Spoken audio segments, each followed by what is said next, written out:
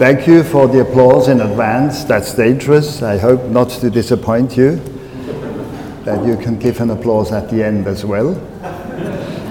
Thanks very much for the invitation to Gülçin as the generous and scientific host of this affair, and of course to Hans, who is the, how did you call it, Frank? He is the holder of the power or something here.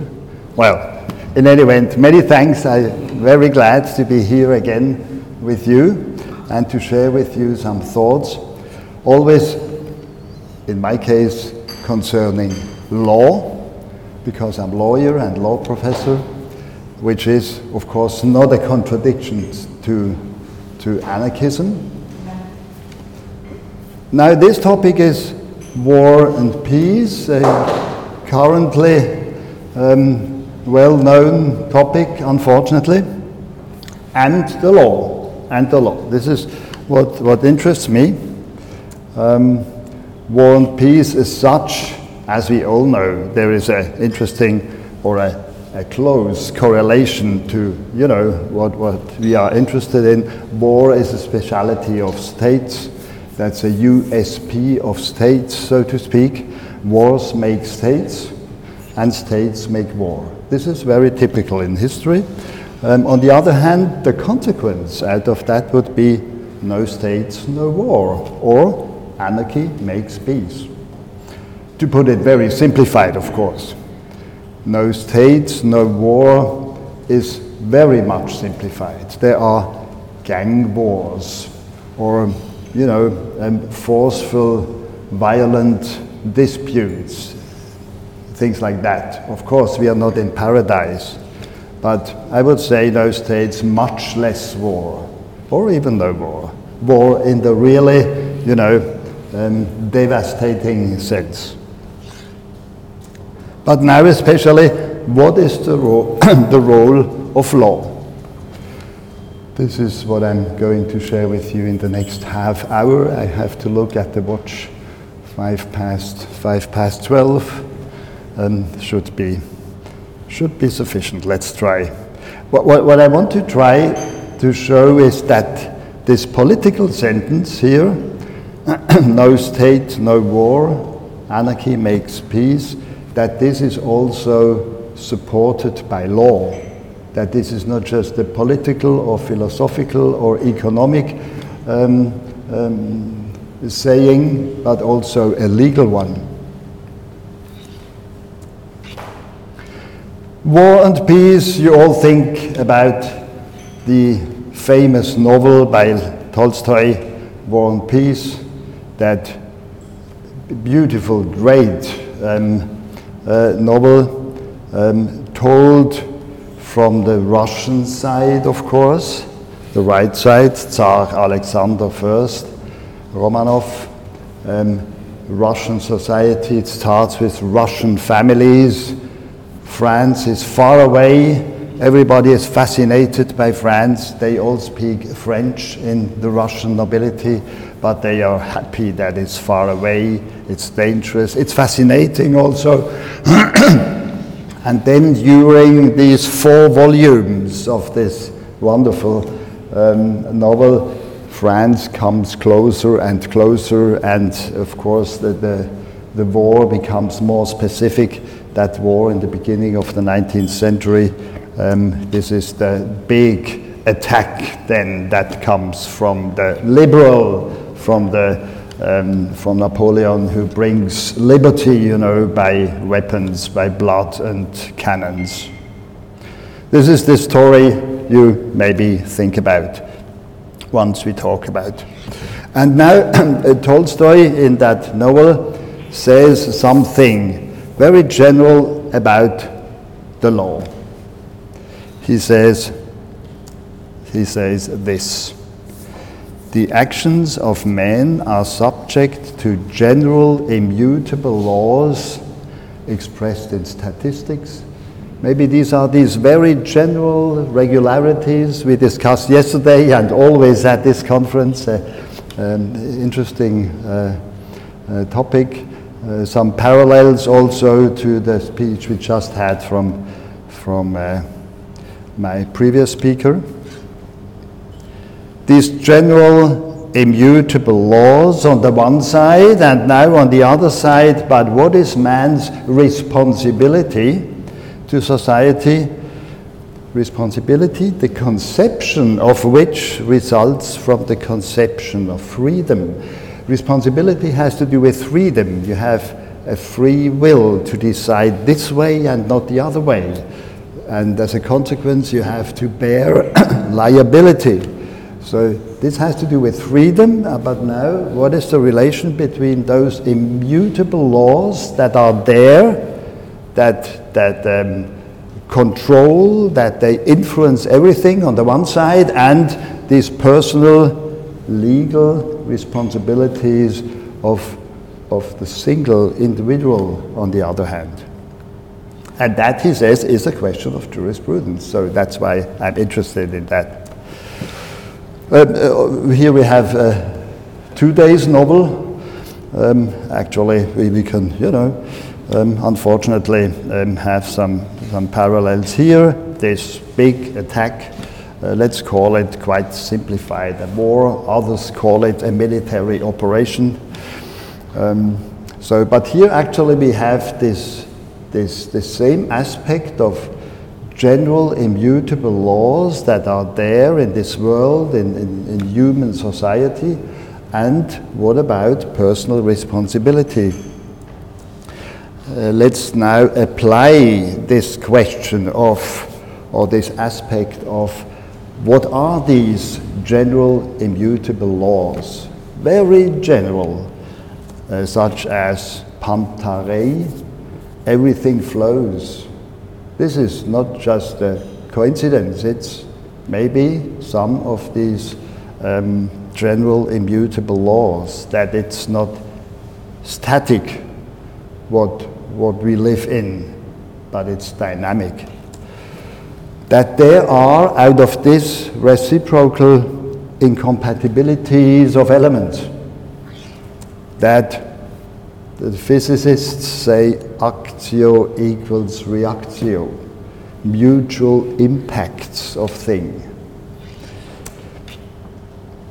Collisions, actio, reactio, lead to changes. So within this panta rei context, changes are going on. And now, what are the responsibilities of, the individuals? These questions of jurisprudence, here we think about, within such collisions, subjective articulations of outrage, crying out, the victim that claims responsibility of the perpetrator, the roles of victim and perpetrator, the roles of aggressor and defender. Who is who? Maybe, that's the question. If there is a mutual incompatibility, who is the aggressor, who is the defender? This leads to something I would call now, for purpose of this speech, as the red line principle. I think this is something that has to do with this question, where it switches into personal responsibility. Has to do with this red line principle. Red line principle to apply just on a regular legal case. Conflicts between private entities. We have these, these entities, some persons, some small groups, some bigger entities, some smaller, but in principle we have autonomous entities in a social environment. This is quite now interesting parallel to the speech we had before. These are the subject of the classic private law. And now there are lines, not red lines, I put them blue. In case there are no crossings of lines, they are blue, they are okay. This is the area of each surroundings, his area of intimity, of selfness, things like that. So the body, of course, as we heard several times, but also own belongings, things like that. This is the basic structure actually of private law society. I thought that this wall you see around the picture, this wall with the PFS symbol, is the logo, is nicely made actually. It shows, you know, here around. Actually, that's the picture of the private law society. Beside these red line crossings, but actually I do not know whether that was the intention of the marketing of the PFS organization. Of course. And namely that you didn't put them, you know, close together. They all have some gap between, you know. This gives this that everybody has his territory, so to speak. It's nicely shown on this wall, and whenever, even if there is no presentation, you always have the picture of private law society before your eyes. But now let's go back to this question: what happens when such a line is crossed? Then it becomes red. These blue lines become red once they are crossed. And that's the answer of who is the aggressor and who is the defender. By aggression, by killing, by violating, harming, damaging, stealing, defrauding, all these things. Within this private law society, of course, that's not paradise. Conflicts are committed there. But now, as a reaction of law, it says that's a crime. And once that's a crime, private law or criminal law provides for reactions. Actio equals reactio. It forbids aggression. It allows defense, forceful defense, even against aggression. It awards damages. It pillories the aggressor. This is how the red line principle works in very simple private law situation. In short, stop crime is the natural reaction. It's the outcome of these general immutable laws, the outcry, stop crime. And this means, again, that our beautiful private law society is not paradise, as I said. There are some red arrows in it, but as we have seen now, always combined with the immediate reaction, stop crime, so that these reactions in the details of interpersonal relations are inbuilt, so to speak, and leads to mechanisms of conflict resolutions that are not dependent on any upper instance that implements it. Stop crime. Now the same on the level of the states. Here we have these entities. These are also more or less autonomous entities in the global environment. And these are the subjects of international law, not of private law. And here too, in the outset, we have these first blue lines, and now we look at what about the case where they become red, where these lines are crossed, where this state, for instance, crosses the red line, the line that becomes then red against the other state with aggression, killing, violating, bombing, devastating attack against that other country. We call that war. The other case we call that crime on the private level. Here we call it war. The reaction doesn't come primarily from private or criminal law, but from international law, but with actually the same or similar remedies. It forbids aggression, allows defense, imposes economic sanctions, as we know, pillories the aggressor. And in short, stop war is the saying. So here, that old story, Tolstoy's story, crossing the red line as a reaction, stop war. That's very beautiful in that novel, how this goes, you know, to east, and then it comes back, how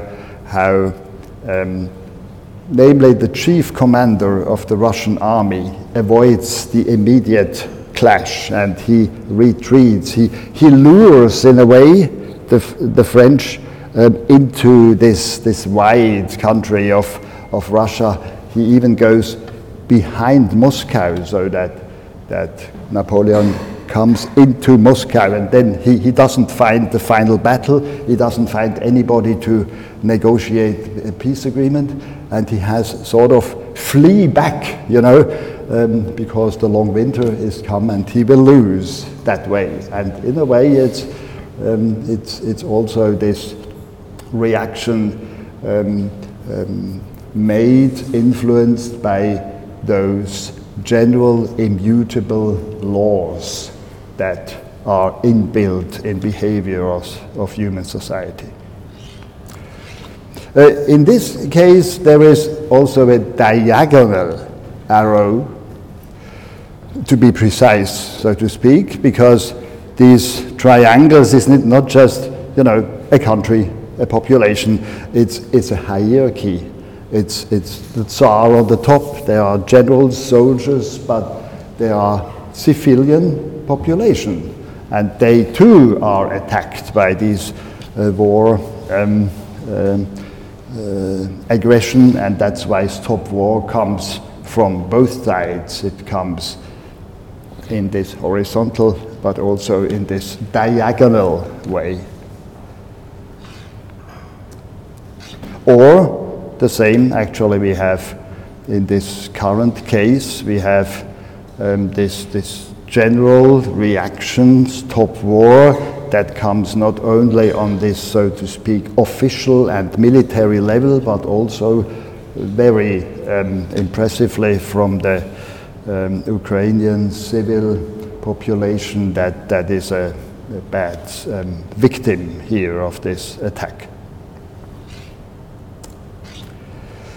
So this leads now to become a bit theoretical, a bit abstract, to a chart that we have these two levels. We have the upper level where state versus state is concerned.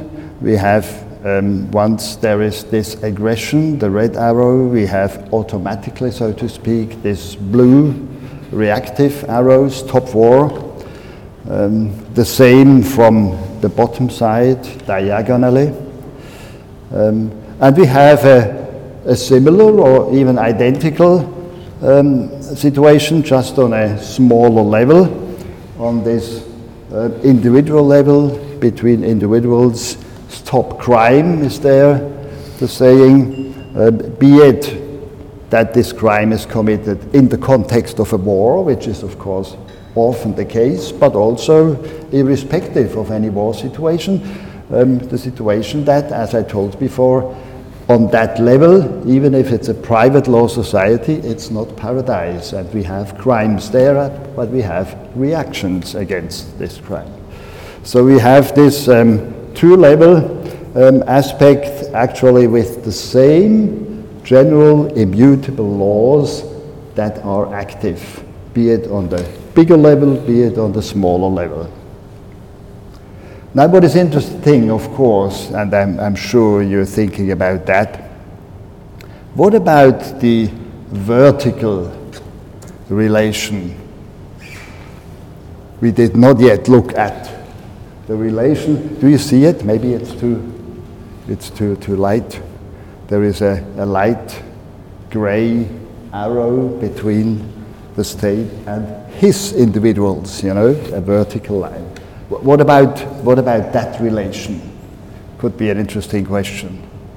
Maybe it has nothing to do with war. If you look at this now, we have states we have individuals. We have, what the states are concerned, we met them before, these autonomous entities in a global environment, subjects of international law. And in the bottom part, autonomous entities in the social environment, subjects of private law. And now, what about the lines between these two levels?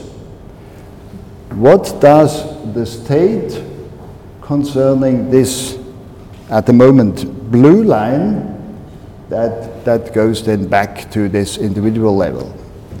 You all know what it does. It's not blue at all, it's heavily red. If you look now, what is the typical activity the state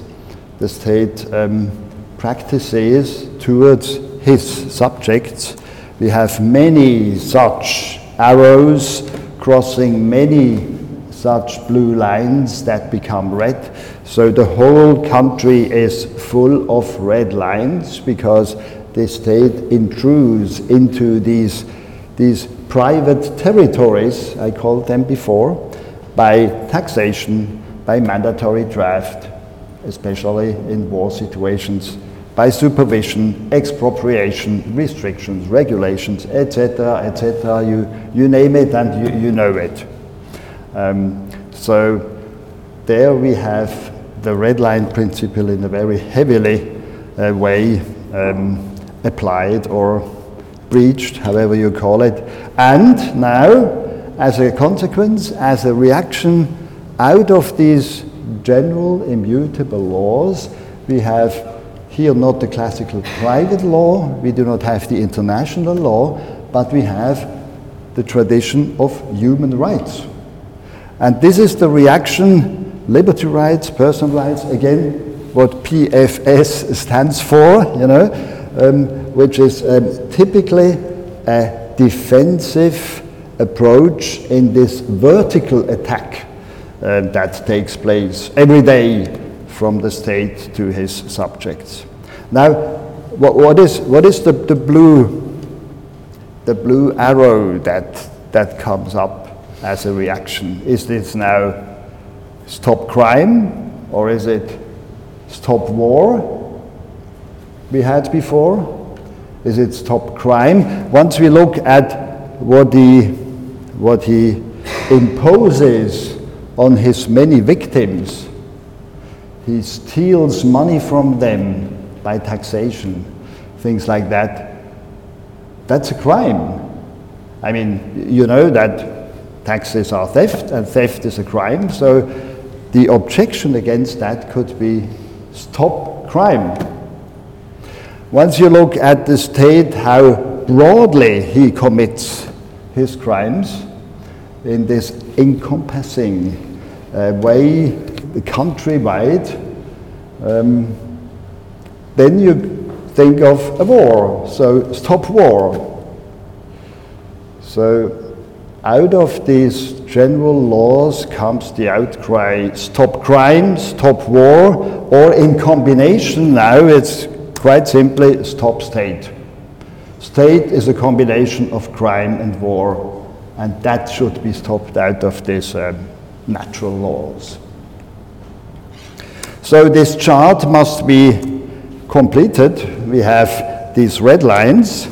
Now we know there is also a very important horizontal red line, and now we have these different aspects on the trivial, everyday perhaps, crime level. We have this aspect, stop crime. There we have what states are concerned, this war aspect, and then what the state versus his subject is concerned, we have the stop state approach. So this is how these general laws are effective within this structure we have with states, with individuals, with conflicts between states, individuals, and namely between states and their subjects.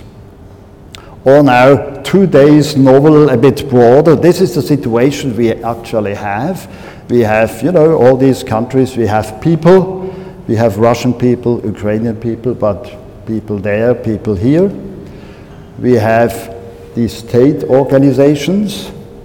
In the case of Russia and Ukraine, we have currently a war going on. So these specific arrows are there. They are not between others currently. So in the other states, the one at the left and the one at the right, there are only these vertical arrows backwards against its subjects. Below there, we have this private and criminal law level, where, as I told, is not a paradise, but there we have these inbuilt corrections by private and criminal law.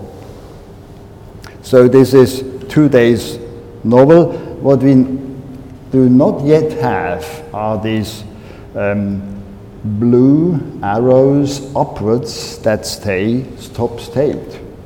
So if I imagine tomorrow's novel, that would be the picture of that. That beside these corrections on this horizontal level within the civilian population, we have big arrows upwards that say it's forbidden to intrude from there in the way states typically do. So these states then should disappear, should be banished by law. One could say that by this general immutable law, it's forbidden to behave like a state. This means that in this charge there is nothing up there except that principle that nobody has a right to, you know, install himself over there. And we have, of course, on this lower level, we have this legal corrections inbuilt. So that could be not paradise, I repeat myself, but, well, a situation we do not have the big wars. Or now, I promised I would say at the end of my speech, I will say how this statement, no states, no war, anarchy makes peace, how this statement is supported also as a legal statement. And I hope that I was able to show you that it's not only a political or ethical or philosophical aspect, but also a legal one. So that up there, no states, no war, anarchy, and up down here, the private law society. Okay, that's it. Thanks very much.